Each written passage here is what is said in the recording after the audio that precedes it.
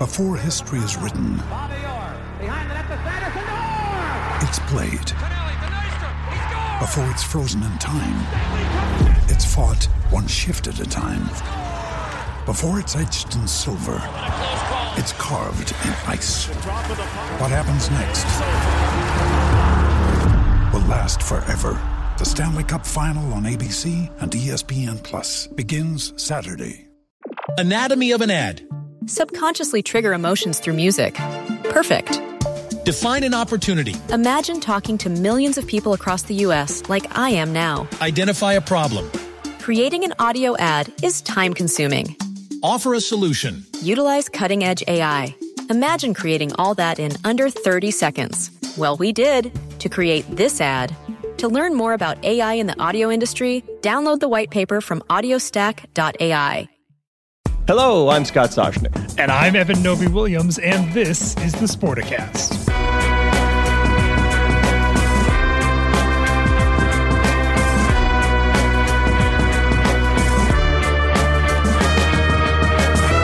All right, Evan. UCLA had canceled, or actually had its contract canceled by Under Armour. Let's go the right way there, right? Under Armour trimming its spend. We've known for a while now that the Jordan brand was coming in to replace Under Armour at UCLA Athletics. What we did not know for the past several months was how much they were going to be paying for that right. You were right on top of it last week, first to report the news, and safe to say the number came down quite a bit. Yeah, it's less than half of what Under Armour was paying in that contract. So in 2016, as you said, Under Armour and UCLA inked a 15-year, $280 million deal that includes both cash and the value of product. That's $18.6 million a year. This new 6-year deal, UCLA with Nike and Jordan, is just under $47 million. So it's $7.7 million a year. So 18.6 down to 7.7 million per year. That's a big drop, Scott. Yeah. Is it safe to assume, however, that the university will look to claw back some of the money from Under Armour? So the disparity that we're talking about right now, straight up contract to contract, may not be the ultimate endpoint? I think that's certainly possible. That contract, which you mentioned at the beginning, UCLA during the pandemic, essentially, or Under Armour reached out to UCLA during the pandemic and said, hey, because of the force majeure specifics in this contract, we think that you guys are in breach of contract and we're tearing it up. UCLA obviously disagrees. That is now in LA County Court. I think there's a hearing on April 15th, might be the next step. Seems likely that is going to settle for some monetary amount that is kind of akin to a buyout. So yes, I would think that UCLA's expectation is, hey, there may be some money coming towards us as kind of an unwinding of this UCLA deal. As a result, they wore UCLA this year, but they covered up or they wore Under Armour this year, but they covered up the logo. They were obviously in a rush to get a new partner in at some point.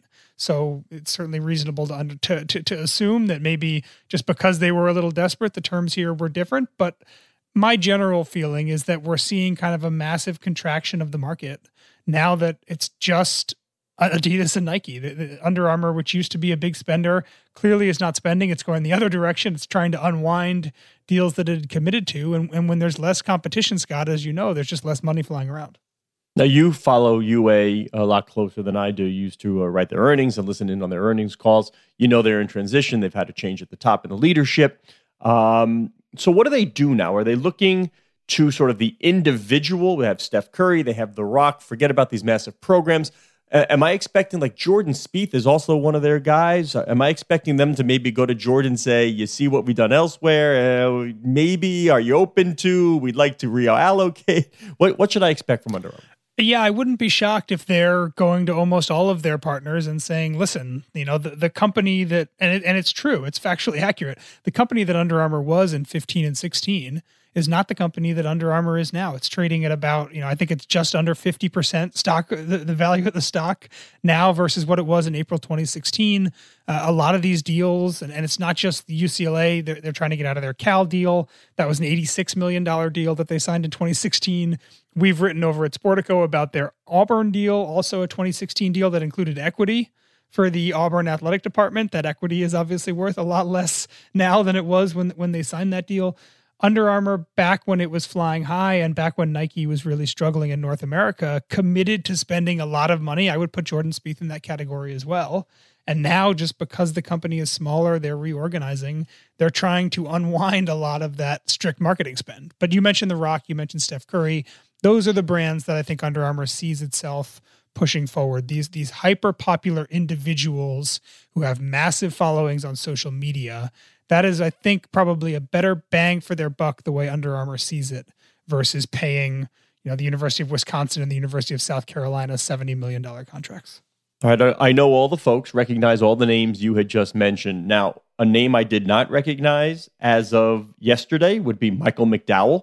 Truth be told, if I said to you, Evan Novi-Williams, Michael McDowell, who is he? Would you be thinking like school classmate, coworker? Would you have known who Michael McDowell was? It would have taken me a lot of guesses to get to NASCAR driver and future Daytona 500 winner. But congrats to Michael McDowell winning kind of the big opening race of the NASCAR season. A lot of attention, Scott, to the Michael Jordan team, 2311. Both Denny Hamlin and Bubba Wallace, Michael Jordan's two drivers, both had pretty big days. Hamlin was in there right towards the end, didn't actually end up winning. Bubba Wallace set, I think, NASCAR history, the first black driver to lead at Daytona. What were your takeaways from the race? Yeah, my takeaways were as I was following it along social media. As you know, once again, I spent half my life in an ice rink, so that's where I was. But I was following results, and then it was a long drive home from the ice rink, and as you know, there was a long delay for weather at Daytona. I mean, the race didn't end until past midnight Eastern time. So I'm wondering how this is going to do for the rating, because as you know, they always say for, let's say, football games or whatever, hey, go overtime because you'll keep the audience you have on the East Coast. And it's no problem on the West Coast. You actually add people, so it's better. Now, I don't know if that's true if we're talking past midnight for a race, but I thought it was cool. You saw all these drivers sort of in their race suits. They were going to get food. One was sponsored by McDonald's, so you saw them at the McDonald's drive-through window. There was just a lot of intrigue. I'm really curious to see. I guess Wednesday will probably have the numbers. I don't even know where to guess as to whether these will be up, down, flat. Because of such a big delay, you did have some big names, and you mentioned Denny and Bubba, and you had Joey Logano, Brad Keselowski up at the leaderboard. So, people may be tuning in to see the folks they know. But in the end, there was a late crash, and Michael McDowell, by the way, started the race at 100-1, so that shows you what people thought of his chances. Sort of stayed in line and got the checkered flag. I really have no idea what these numbers are going to look like. You want to hazard a guess? I don't want to hazard a guess, but NASCAR's kind of in a fun place right now. The numbers on youth engagement are actually fairly solid, better than I thought they would be. TikTok sponsored a driver towards the end of last year. In addition to Michael Jordan, Pitbull, Mr. Worldwide, is a team owner this year. There's a Netflix show starring Kevin James. Fox says 46 new advertisers are going to be advertising over the course of their NASCAR coverage this year. There's a lot going on that seems to be building momentum for a circuit that maybe just a couple of years ago people felt was kind of in precipitous decline. Yeah, I mean, you and I have talked to Steve Phelps, the president of NASCAR, about all this stuff, and I think it's tailor-made for digital. It's tailor-made for in-race betting. It's tailor-made for a young audience because it's tech-savvy. There's a lot you can do with inside the car. I'm with you that there's a lot of opportunity there, but they need different faces. They need different voices. They need the multiple platforms because once again, I go to my survey here of one. My son will not sit down and watch a NASCAR race. Forget it. It is not going to happen. Will he hop on and play some sort of video game on that's NASCAR related? You bet. If it's not Call of Duty, if it's not Fortnite, if it's not Roblox, put it on the Xbox or the PlayStation. And let he and his friends with the headsets, let them mimic drivers with the headsets yelling at each other and crashing. Yeah, that he'll do. But that's not a knock against NASCAR because he will not, and I'm going to go in order, no particular order, but he will not sit and watch a 3-hour football game. He will not sit and watch 2.5 hours of NBA basketball. God forbid, there's no way he's sitting there and watching golf. It's just not happening. You have got to find new and fun ways to engage an audience. I think NASCAR has got a shot to do that. Will he watch a 7-hour rain delay? He will not watch a 7-hour rain delay, no matter how tired he is. He comes home from the hockey game. It's hysterical. I mean, this is what sports executive, team executive, they need to know. He comes home from the game. The bag is put down. Doesn't even air out the stuff. It's like, Dad, take care of it. And I let him get away with it because I know he wants to go hang out with his friends. Runs upstairs. Within 30 seconds, the headset is on, and he and his friends are screaming at each other, whether they're playing Call of Duty, whatever it is.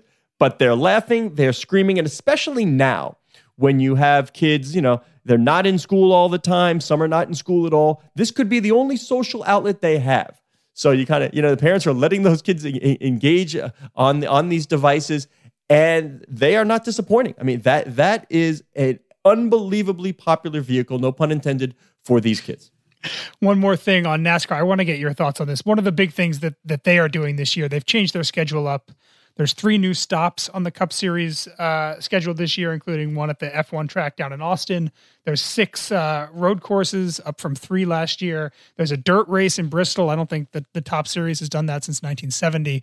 And Steve Phelps, who you mentioned, gave an interview to our colleague Corey Phelps this week, which I thought was really interesting. One of the things he said about why this year they're able to switch up the schedule is that 2 of the main companies that own the tracks have long been public. They're now private. NASCAR bought International Speedway Corp. That deal closed in October 2019. And then Speedway Motorsports, I believe, was taken public at the end of 2019 as well. Scott, we talk a lot about SPACs and this rush to bring entities in the sports world public. Obviously, as you know, when you're a public company, you're beholden to shareholders. Suddenly, the next quarterly earnings becomes your biggest priority.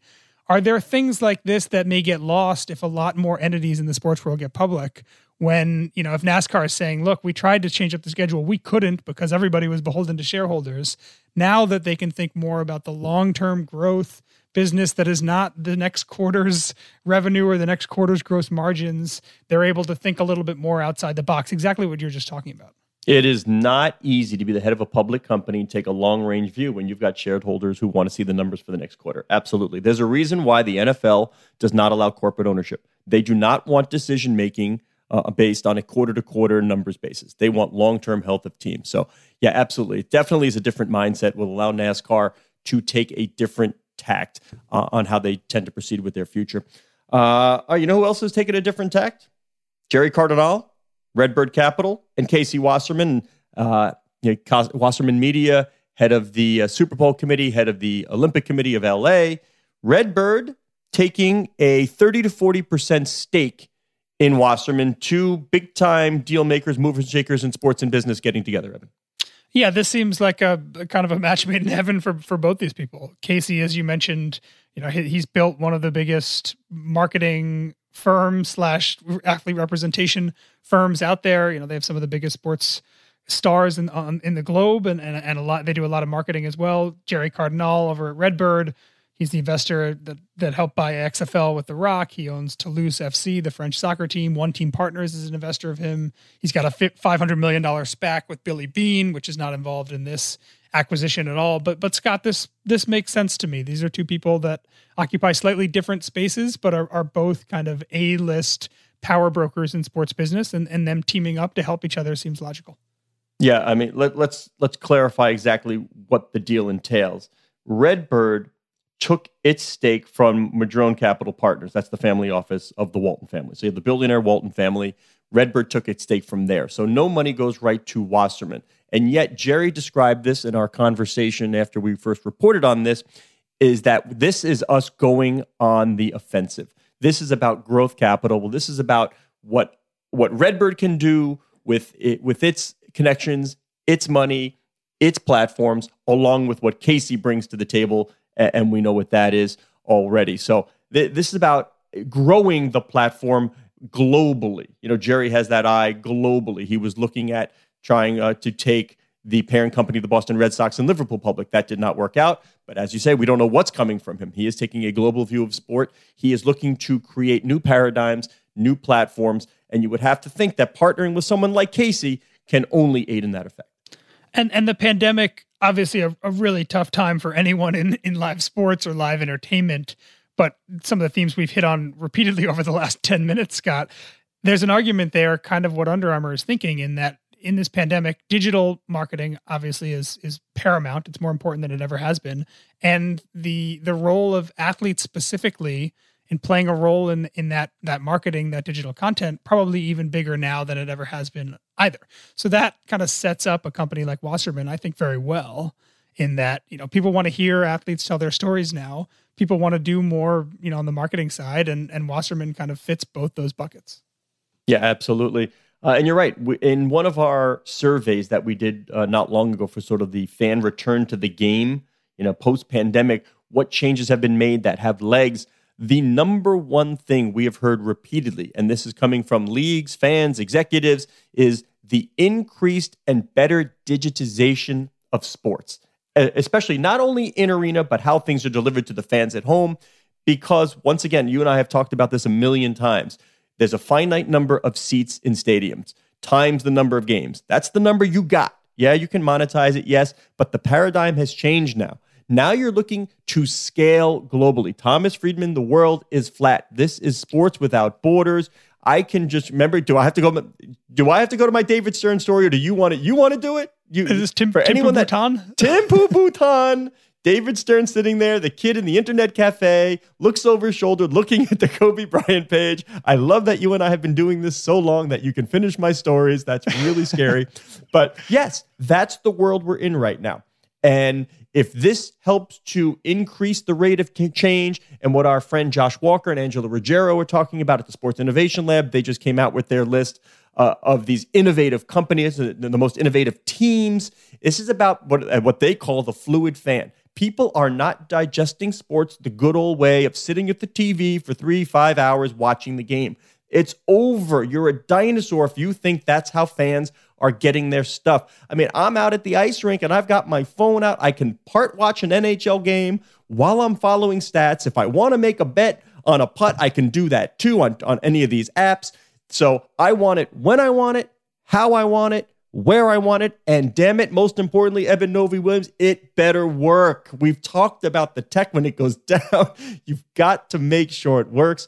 But even me, at my advanced age, I too am a fluid fan. I don't sit on the couch, and I can only imagine what my little guy next door with his headset on right now, how he is going to try and follow all these things, because he can follow 5 screens at once. I can't do it.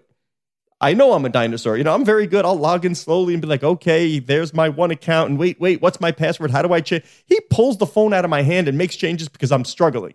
So you better be ready for that kid.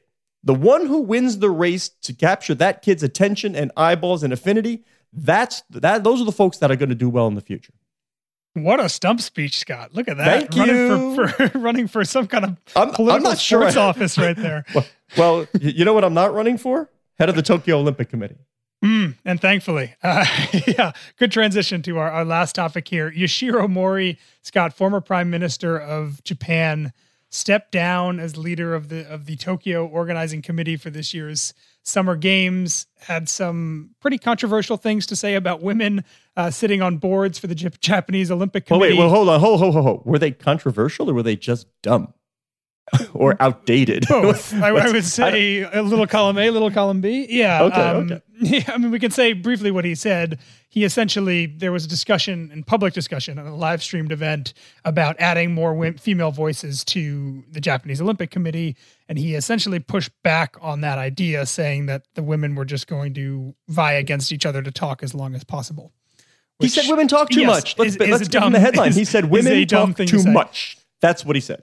Yeah, and he, just a little background on him, he's 83 years old. He kind of has a Joe Biden-ish reputation for kind of putting his foot in his mouth occasionally. He was, I believe, the least popular from a polling standpoint prime minister that Japan has ever had, but tough timing here for the Japanese Olympic Committee. They're trying to get these events. It starts in 5 months. July 23rd is the opening ceremony, I believe. They're trying to get this done in the middle of a pandemic. There's a lot of things stacked against them. And now, at least temporarily, they have no leader because, he said some dumb things about women. And now there's even debate as to whether athletes should get vaccine ahead of everybody else. You said we're 5 months away from the opening ceremony, like a year away from Beijing. They've got some issues to finish quickly. Yeah, I will also say felt refreshing to have a leader who says something dumb that is disqualifying him from a position of leadership come out and say, hey, if people think I should resign, I'm going to resign, which is more or less what he did. He apologized. It certainly seems like he should no longer be in that role. But when the international furor, and there was a lot of it, rose up to say that he needed to step down from his position, he went, fairly quickly. I found that to be fairly refreshing. Getting back to the Olympics for a second, this is ending up to, it's going to be tremendously expensive. But back when Tokyo won the bid, I believe it was 2013 when they won, the offer was $7.3 billion was what they said this was going to cost. Right before the pandemic, that had risen to $12.6 billion. There was an internal government audit last year that said the cost was actually going to be double that. Now it sounds like the delay from 2020 to 2021 is going to add another $2.8 billion. Scott, the Olympics are so expensive to host and put on. This has been the bane of the Olympics' existence, where there have been fewer and fewer places bidding on the games. They're trying to revamp the bid process. Lends credence to the thought that perhaps you should just pick a rotating schedule of a few places that will have the infrastructure already there, and you can keep these costs from mushrooming. Anyway, he is Edmund Novi-Williams at Novi_Williams. I am Scott Soshnick at Soshnick. You can follow the show on Twitter at Sporticast, and you can listen to even more of this banter wherever you get your podcasts.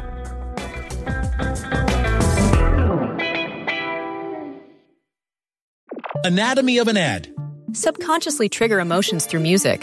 Perfect. Define an opportunity. Imagine talking to millions of people across the U.S. like I am now. Identify a problem. Creating an audio ad is time-consuming. Offer a solution. Utilize cutting-edge AI. Imagine creating all that in under 30 seconds. Well, we did to create this ad. To learn more about AI in the audio industry, download the white paper from audiostack.ai. Anatomy of an ad. Subconsciously trigger emotions through music. Perfect. Define an opportunity. Imagine talking to millions of people across the U.S. like I am now. Identify a problem. Creating an audio ad is time-consuming. Offer a solution. Utilize cutting-edge AI. Imagine creating all that in under 30 seconds. Well, we did to create this ad. To learn more about AI in the audio industry, download the white paper from audiostack.ai.